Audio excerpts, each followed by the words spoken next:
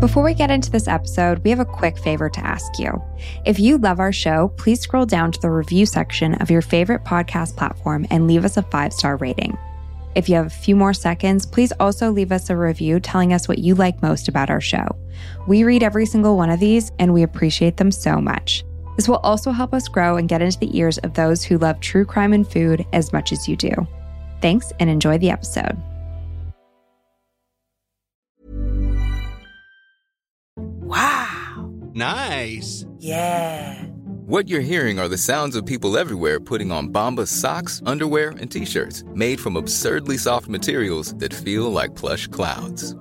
Yeah, that plush. And the best part? For every item you purchase, Bombas donates another to someone facing homelessness. Bombas. Big comfort for everyone. Go to bombas.com/ACAST and use code ACAST for 20% off your first purchase. That's bombas.com/ACAST. Code ACAST. Hey, it's Danny Pellegrino from Everything Iconic. Ready to upgrade your style game without blowing your budget? Check out Quince. They've got all the good stuff, shirts and polos, activewear, and fine leather goods, all at 50 to 80% less than other high-end brands. And the best part? They're all about safe, ethical, and responsible manufacturing. Get that luxury vibe without the luxury price tag. Hit up quince.com/upgrade for free shipping and 365-day returns on your next order. That's quince.com/upgrade. Hi, I'm Daniel, founder of Pretty Litter. Cats and cat owners deserve better than any old-fashioned litter. That's why I teamed up with scientists and veterinarians to create Pretty Litter. Its innovative crystal formula has superior odor control and weighs up to 80% less than clay litter. Pretty Litter even monitors health by changing colors to help detect early signs of potential illness. It's the world's smartest kitty litter. Go to prettylitter.com and use code ACAST for 20% off your first order and a free cat toy. Terms and conditions apply. See site for details.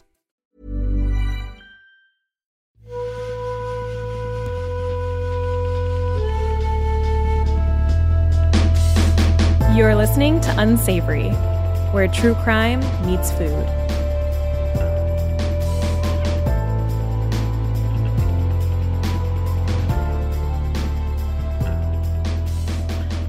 Hi, everyone. I'm Sarah. And I'm Becca, and you're listening to Unsavory. Today's story has been requested multiple times from our listeners. Most recently, we got an email from Sarah Purcell suggesting that we cover this, and she actually even included some sources, which was so nice. Thank you, Sarah. Yes, thank you for making our job that much easier. It really helped. And I was actually really excited to see that suggestion again because I was like, okay, perfect. I'll cover this. This story is one of those stories that honestly seems like it's completely made up. It's straight out of a sci-fi film. But Biosphere 2 really happened, and I'm going to tell you about it today. Becca, do you know anything at all about Biosphere 2? Basically nothing. I know that it was an experiment of some sort, and I believe it was on climate change. Honestly, that's pretty accurate. Biosphere 2 was basically an epic science experiment combined with Big Brother. So for 2 years, 8 people lived inside an airtight, giant glass structure that was filled with realistic replicas of Earth's ecosystems, with the goal of living in a way that was completely self-sufficient for all human needs, including food, water, and oxygen. And it didn't exactly go as planned. I'm getting Love is Blind / Survivor vibes here, and I'm already so invested. If you know, you know, and if you don't know, you're about to find out. Are you ready? Let's do it. The information in this podcast is for entertainment and educational purposes only. If you're interested in medical nutrition therapy or personalized nutrition advice, please talk to a physician or registered dietitian in your area. If you have a history of disordered eating, be advised that nutrition details will be discussed and take the steps you need to protect your recovery journey. All the citations and relevant links for anything mentioned in this episode will be in our show notes on our website, unsavorypodcast.com. This podcast may contain coarse language, mature subject matter, and content of a violent or disturbing nature. Listener discretion is advised. This is an independently produced podcast. If you'd like to donate to the podcast, you can sign up as a donor through the Patreon link in our bio. If you could rate, review, follow, and share our show with your true crime and food-loving friends, that would really help us out, and we will be forever grateful. When you're ready to pop the question, the last thing you want to do is second-guess the ring. At BlueNile.com, you can design a one-of-a-kind ring with the ease and convenience of shopping online. Choose your diamond and setting. When you find the one, you'll get it delivered right to your door. Go to BlueNile.com and use promo code LISTEN to get $50 off your purchase of $500 or more. That's code LISTEN at BlueNile.com for $50 off your purchase. BlueNile.com, code LISTEN. Planning for your next trip? Elevate your travel style with Quince. Quince has all the jet-setting essentials you'll want for your next getaway, like European linen, premium luggage options, buttery soft Italian leather bags, and so much more. And is all priced at 50 to 80% less than similar brands.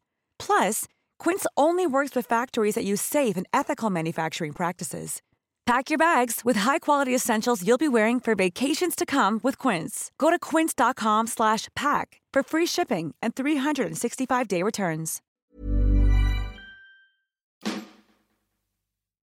Shout out to my sources for today's episode, which are all listed in the show notes at unsavorypodcast.com.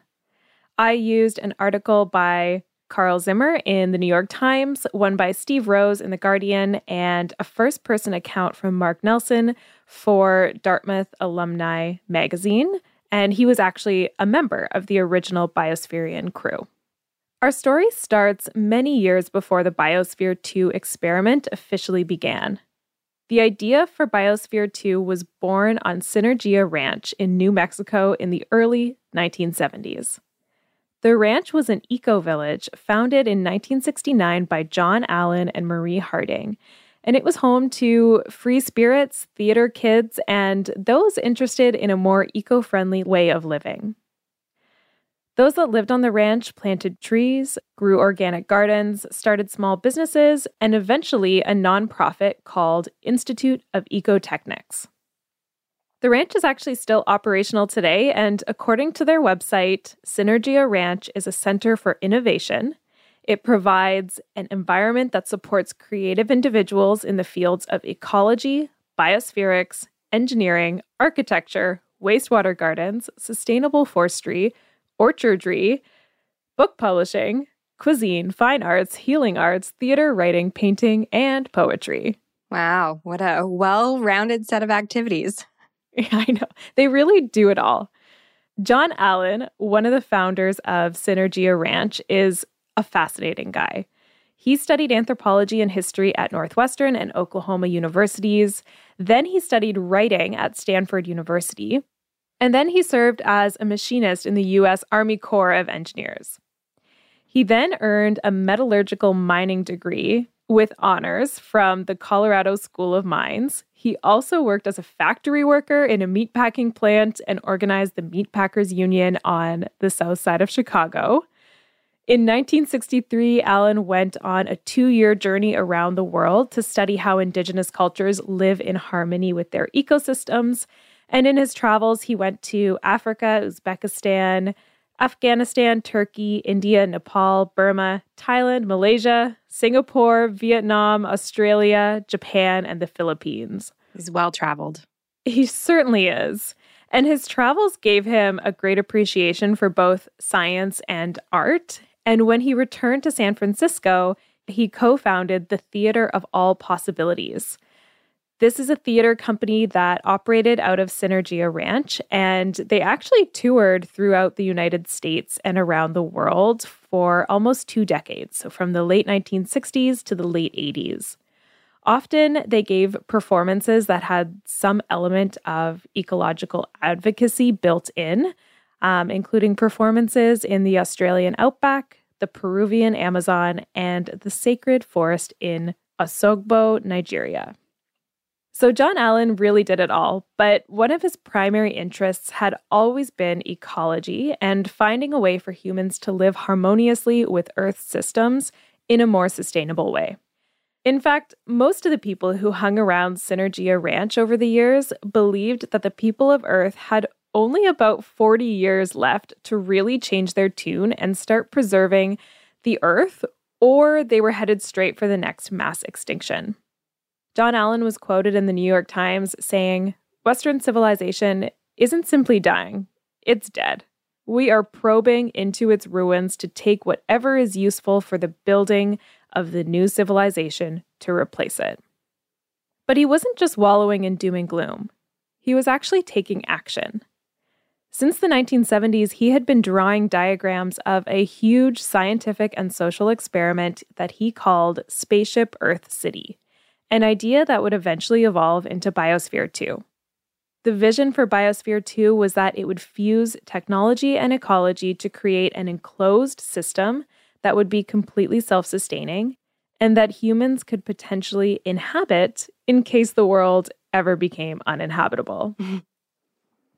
As you can imagine, a project of this scale is not cheap, and funding was originally an issue, but Biosphere 2 would get its big break from oil billionaire turned hippie Ed Bass, who was living on Synergia Ranch and felt inspired by John Allen's idea. $250 million later, the team from the Institute of Ecotechnics, including John Allen, set out to actually build Biosphere 2. So Ed Bass donated all of that money? Yes, he did. Generous guy. I know. You know what they say, make friends with oil billionaire hippies. Do you have any idea why it's called Biosphere 2?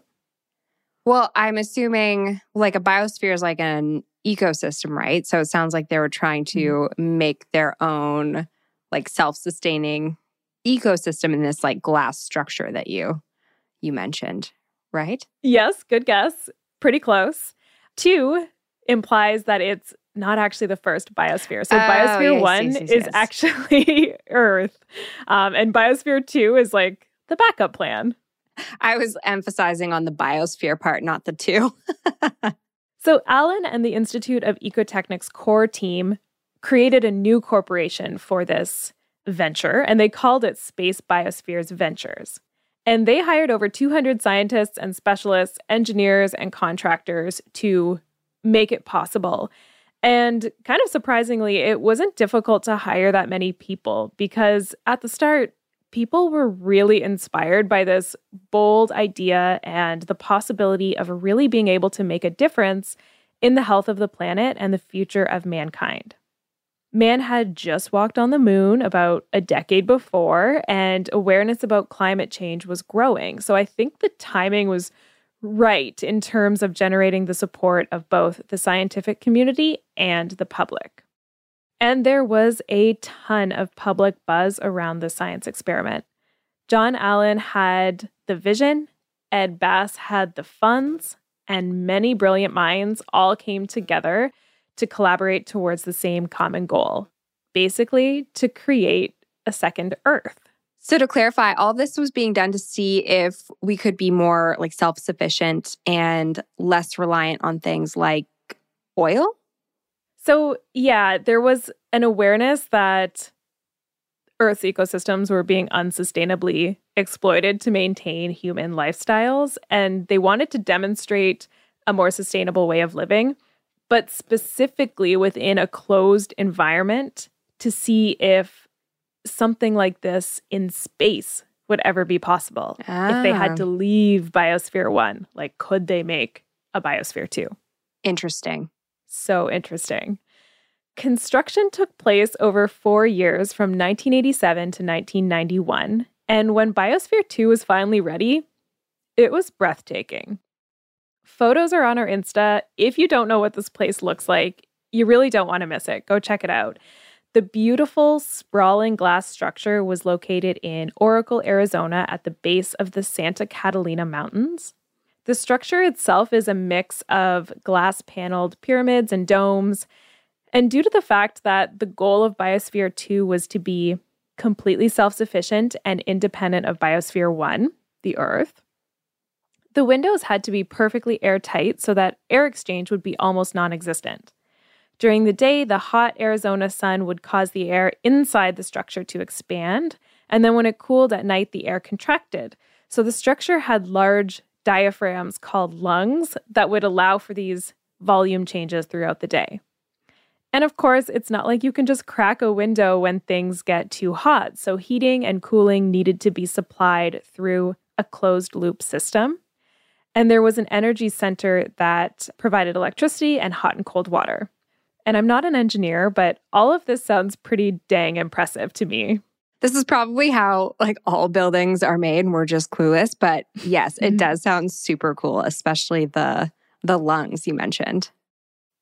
You're probably right. All our engineer listeners are just like, yeah, so what? Side note, have you seen Glass Onion? No, I haven't. Oh, you absolutely should. It's very good. But it's reminding me a bit of the Glass Onion structure, like what you're describing. Really? Okay, cool. And if anyone is actually interested in the details about the structure and how it was built, there are tons of details available online that just kind of made my eyes glaze over. But if infrastructure is your thing, I'm sure it's very interesting for the right people. Definitely. Here's the stuff that I find amazing.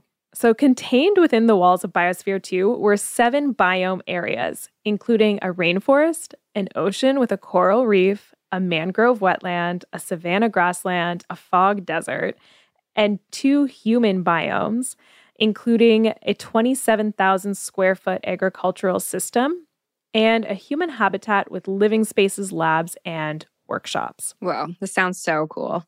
How big was this thing? I feel like it's a lot to fit into a space. It's definitely pretty big. Apparently, it was just over 3 acres or about 3 football fields. So quite a bit of space in there. But when I think about the amount of ecosystems they crammed in there, I'm surprised it wasn't even bigger. Yeah.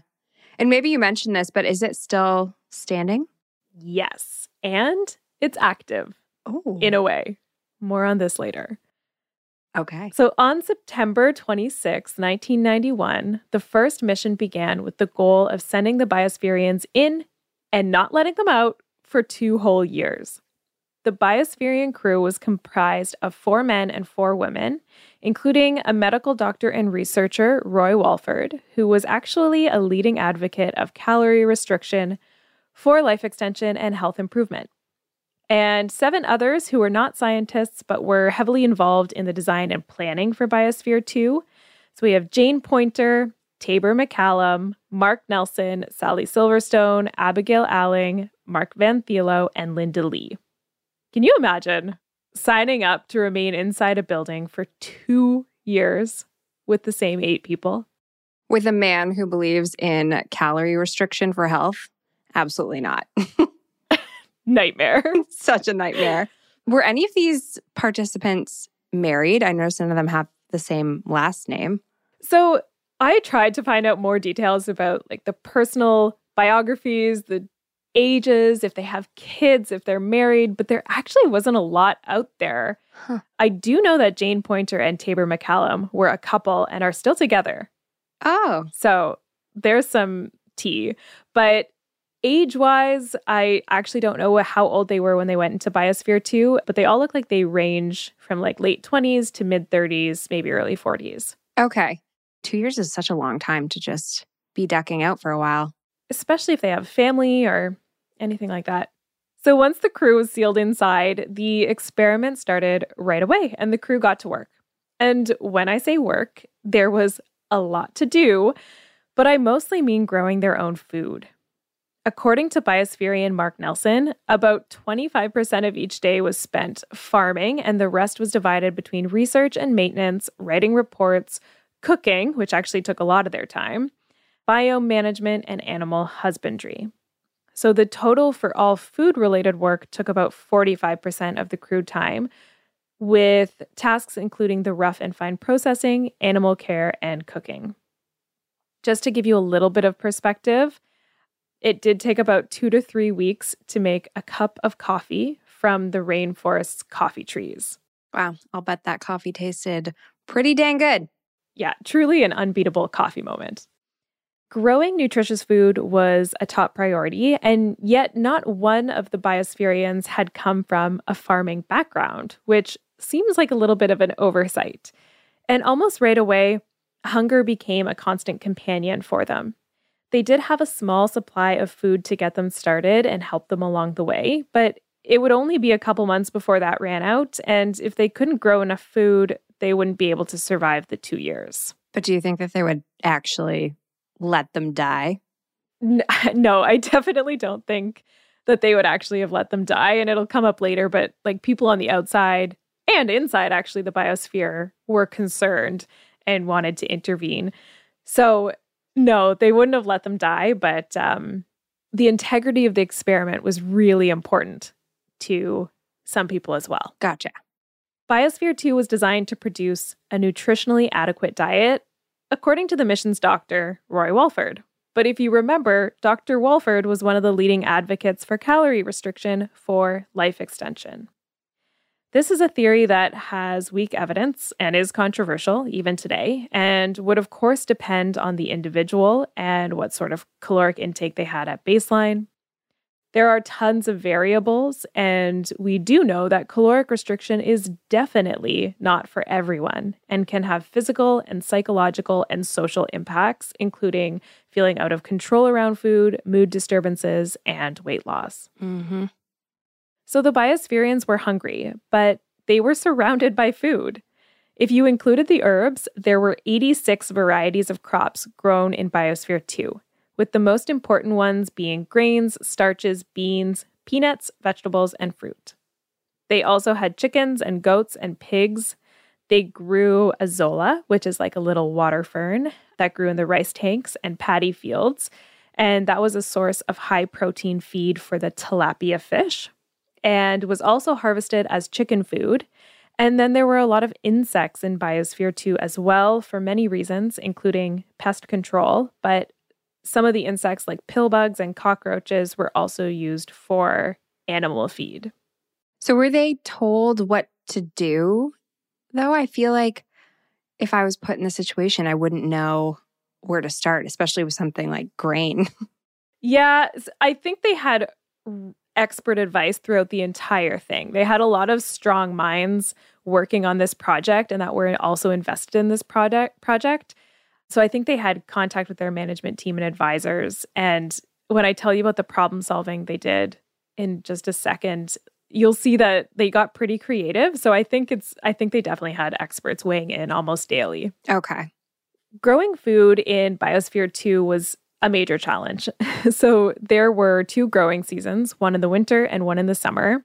Some of the primary challenges included variation in temperatures and the amount of sunlight, all things that were beyond the Biospherians' control. And as luck would have it, the 2-year period that the experiment was running actually had an unusually cloudy autumn and winter weather patterns for the entire 2 years. And so they were using like the sun for all of their crops and stuff. Yes. Okay. Yes. So they didn't have any Yes, they were. artificial lighting? Not at this point. Okay. They also faced many pest problems, including the 2-spotted spider mite, broad mite, thrip, mealybug aphid, powdery mildew, root knot nematode, pillbug, and cockroach. Ew. They tried various methods to control the pest problem, including spraying crops with vegetable oil, but none of the methods actually proved effective, and the oil spray actually made the crops more attractive to the cockroaches, so that backfired. Okay. That seems a bit obvious, though, spraying oil on crops. It's like salad dressing. Yeah. They're preparing. It's appetizing. Yeah. They also tried pruning, washing with water, and spraying with soap and sulfur sprays. They experimented with different humidity levels, which would reduce some pests, but then create the perfect breeding grounds for others. They also dealt with root infection, so root knot nematode, which was controlled through crop rotation. It was almost nonstop, the challenges.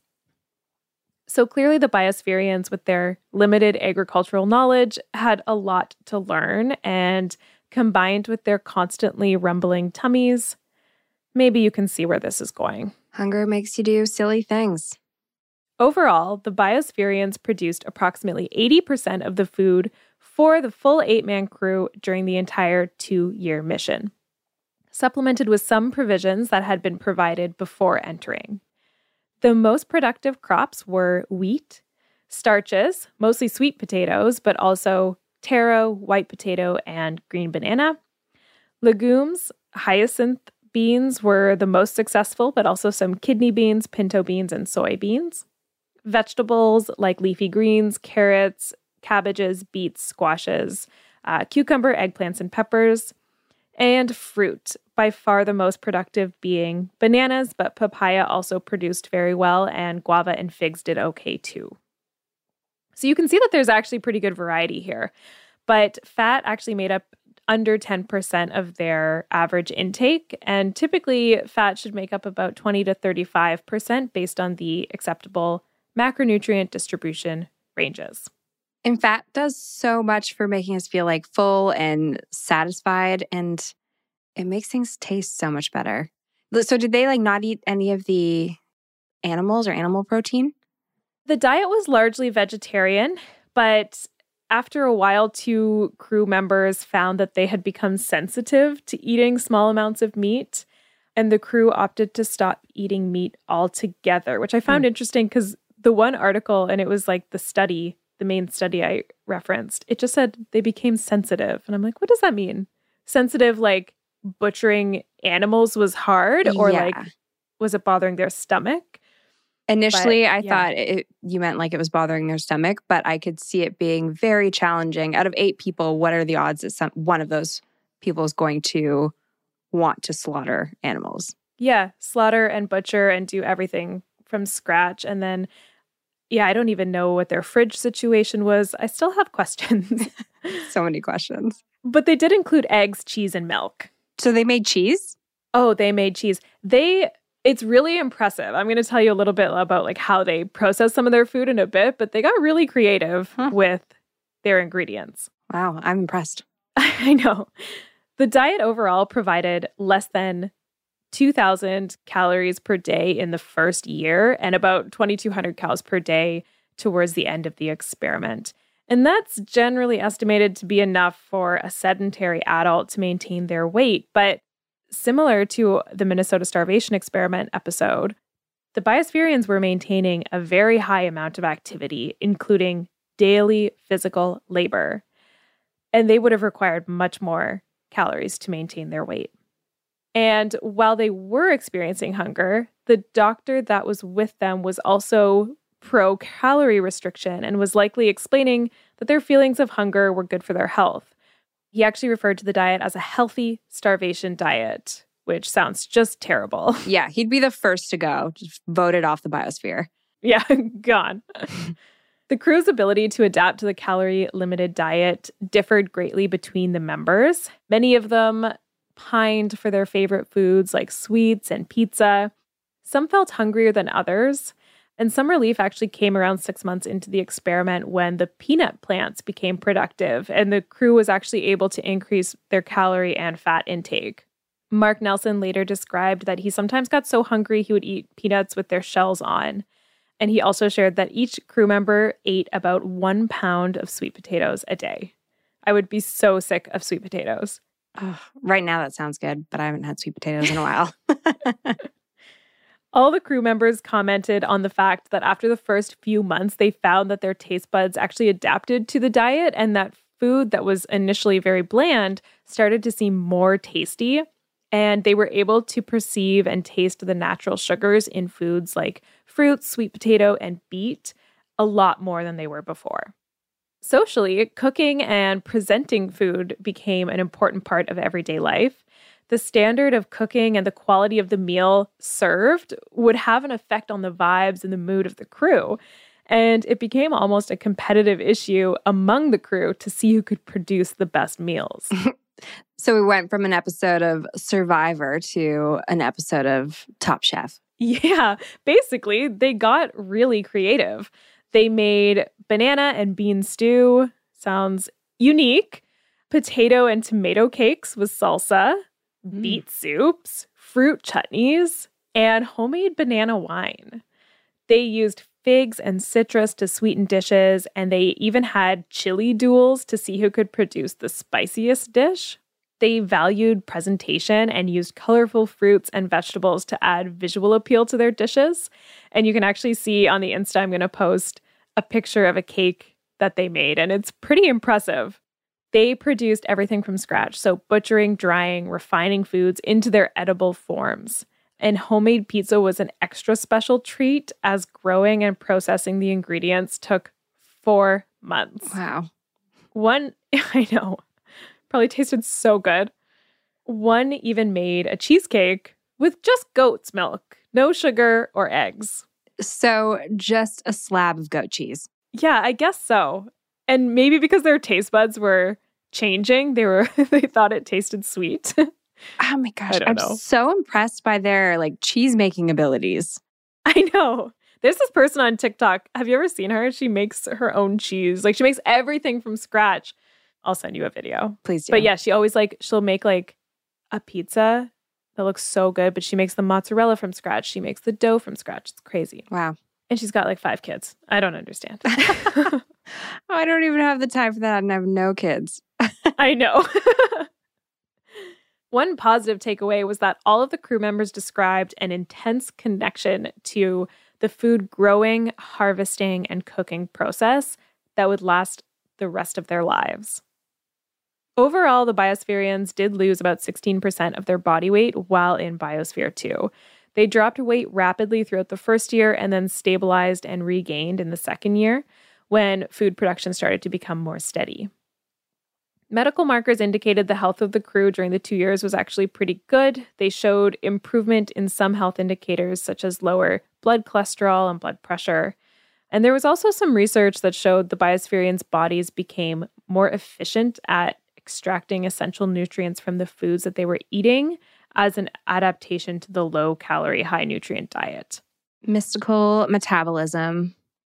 Yes, mystical metabolism. But they were hungry. And with hunger often comes mental instability and irritability, also known as hanger.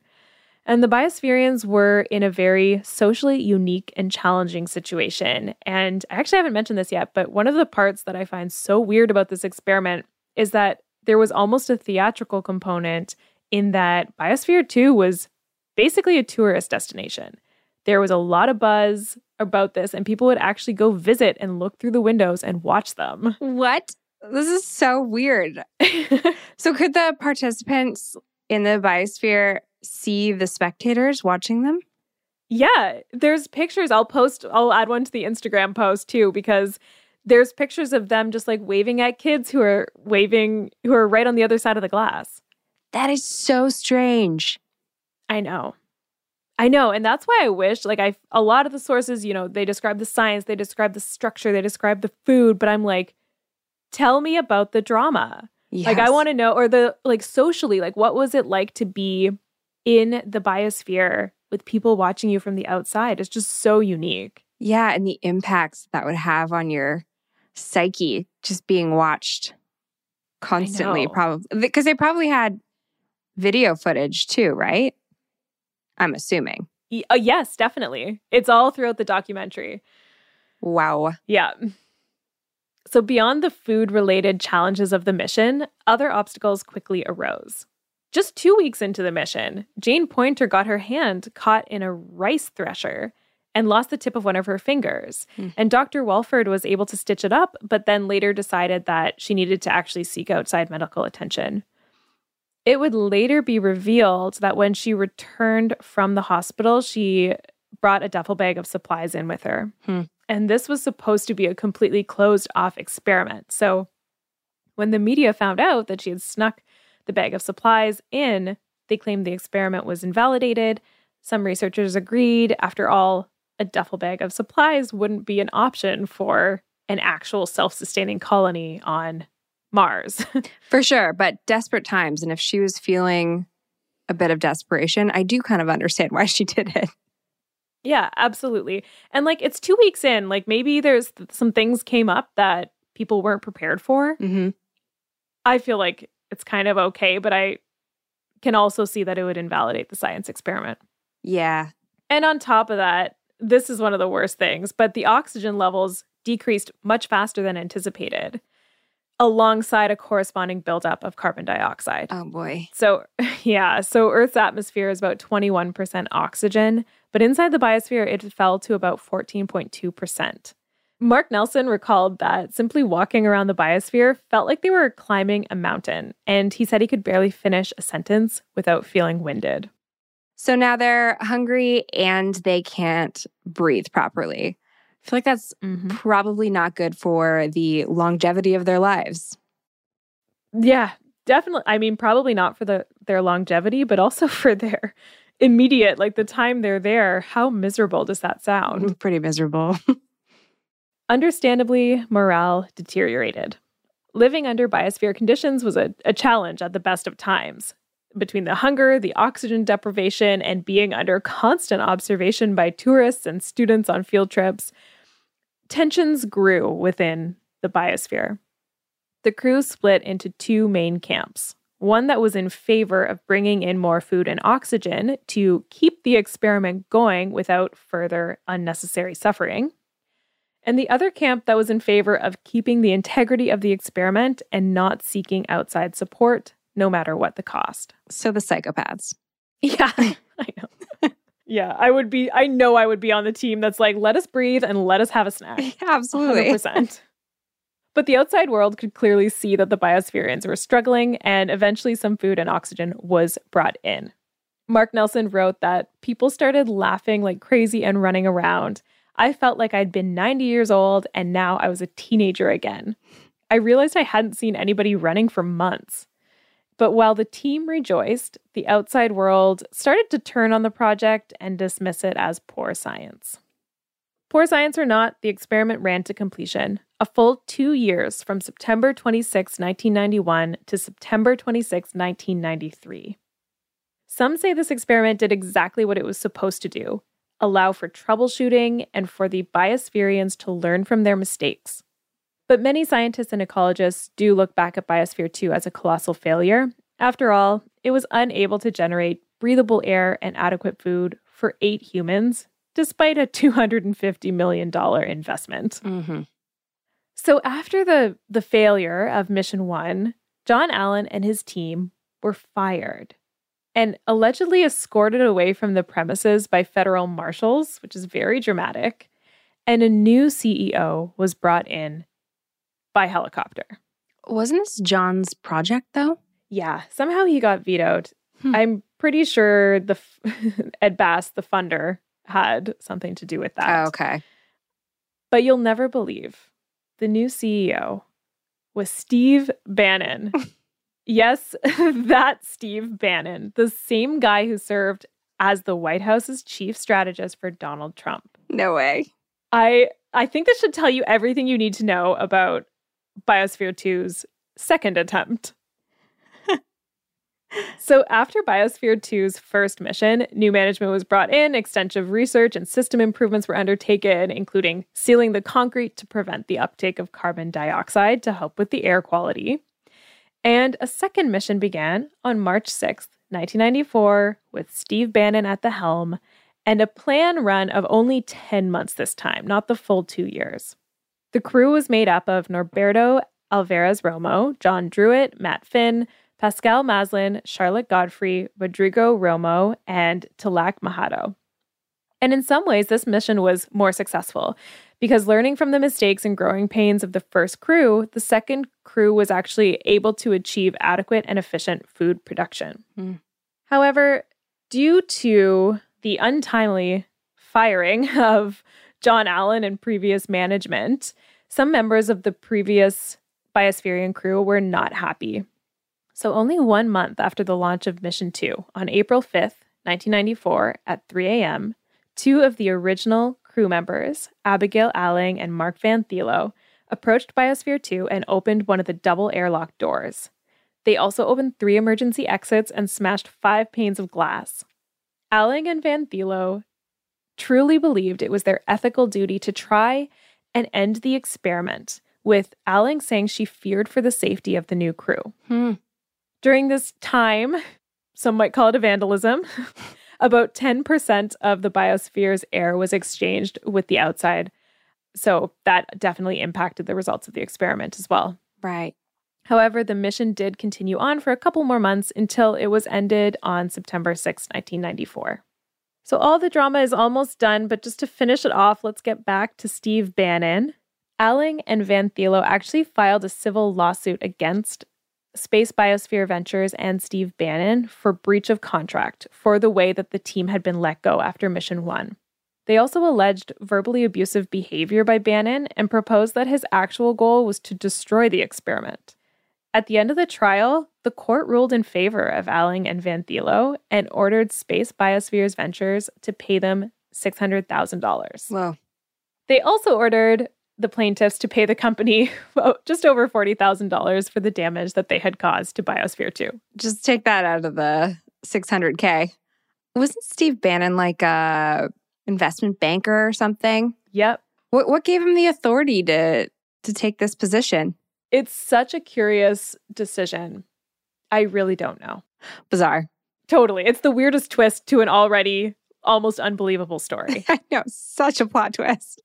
So you might be wondering what happened to Biosphere 2. Well, it still exists. It's owned by the University of Arizona, which means that the facility is likely being used for some actual top-notch research these days.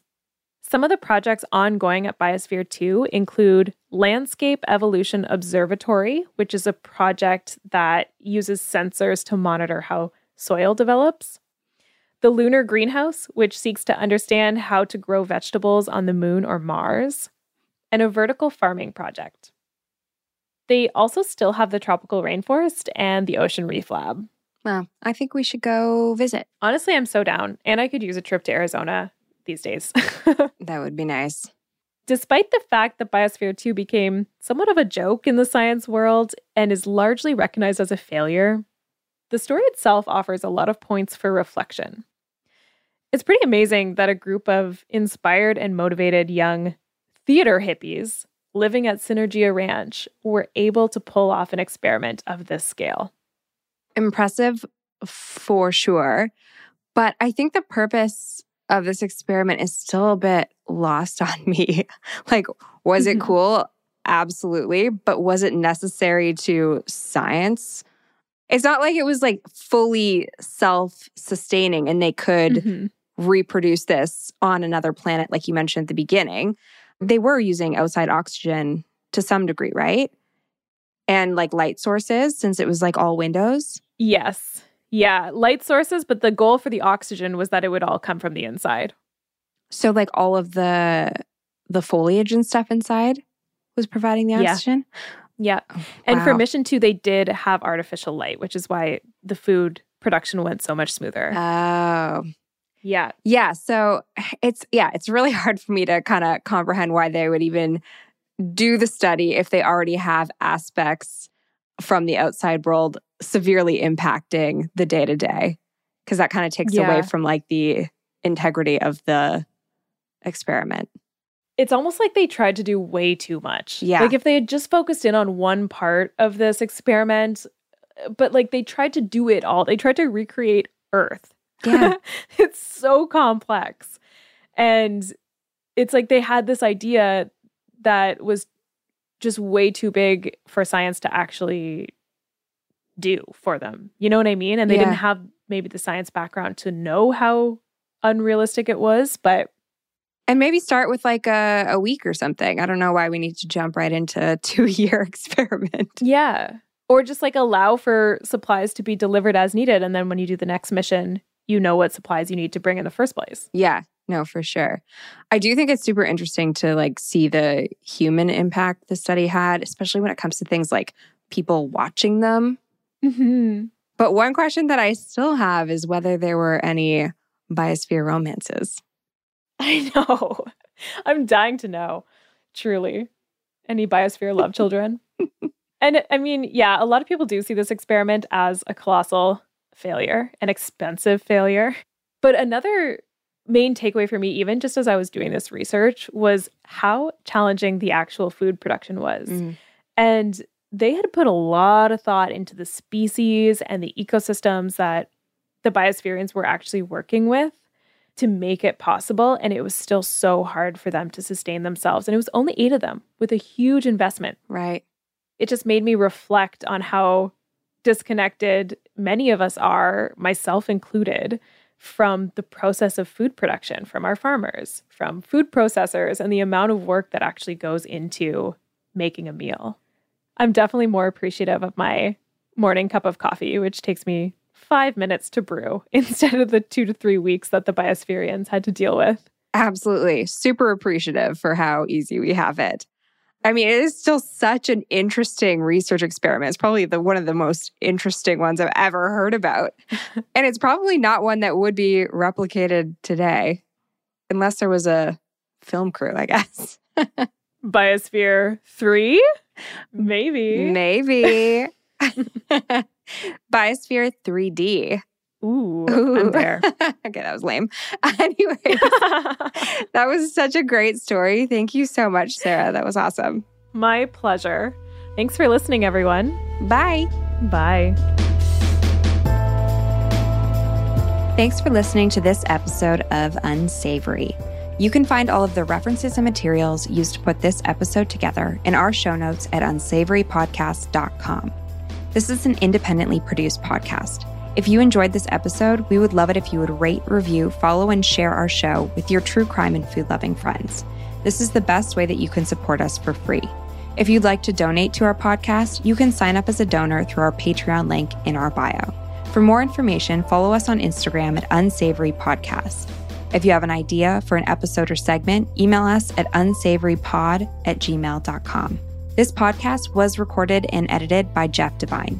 Learn more at Jeff Devine Sound on Instagram.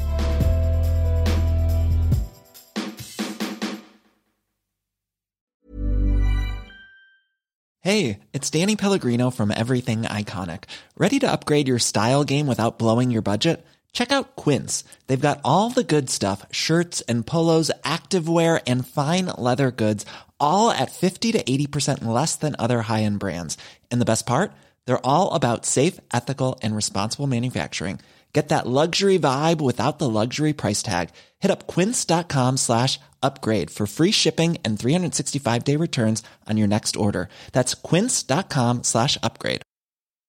Hi, I'm Daniel, founder of Pretty Litter. Cats and cat owners deserve better than any old-fashioned litter. That's why I teamed up with scientists and veterinarians to create Pretty Litter. Its innovative crystal formula has superior odor control and weighs up to 80% less than clay litter. Pretty Litter even monitors health by changing colors to help detect early signs of potential illness. It's the world's smartest kitty litter. Go to prettylitter.com and use code ACAST for 20% off your first order and a free cat toy. Terms and conditions apply. See site for details. Imagine the softest sheets you've ever felt. Now imagine them getting even softer over time. That's what you'll feel with Boll & Branch's organic cotton sheets. In a recent customer survey, 96% replied that Boll & Branch sheets get softer with every wash. Start getting your best night's sleep in these sheets that get softer and softer for years to come. Try their sheets with a 30-night guarantee. Plus, get 15% off your first order at bollandbranch.com. Code BUTTERY. Exclusions apply. See site for details.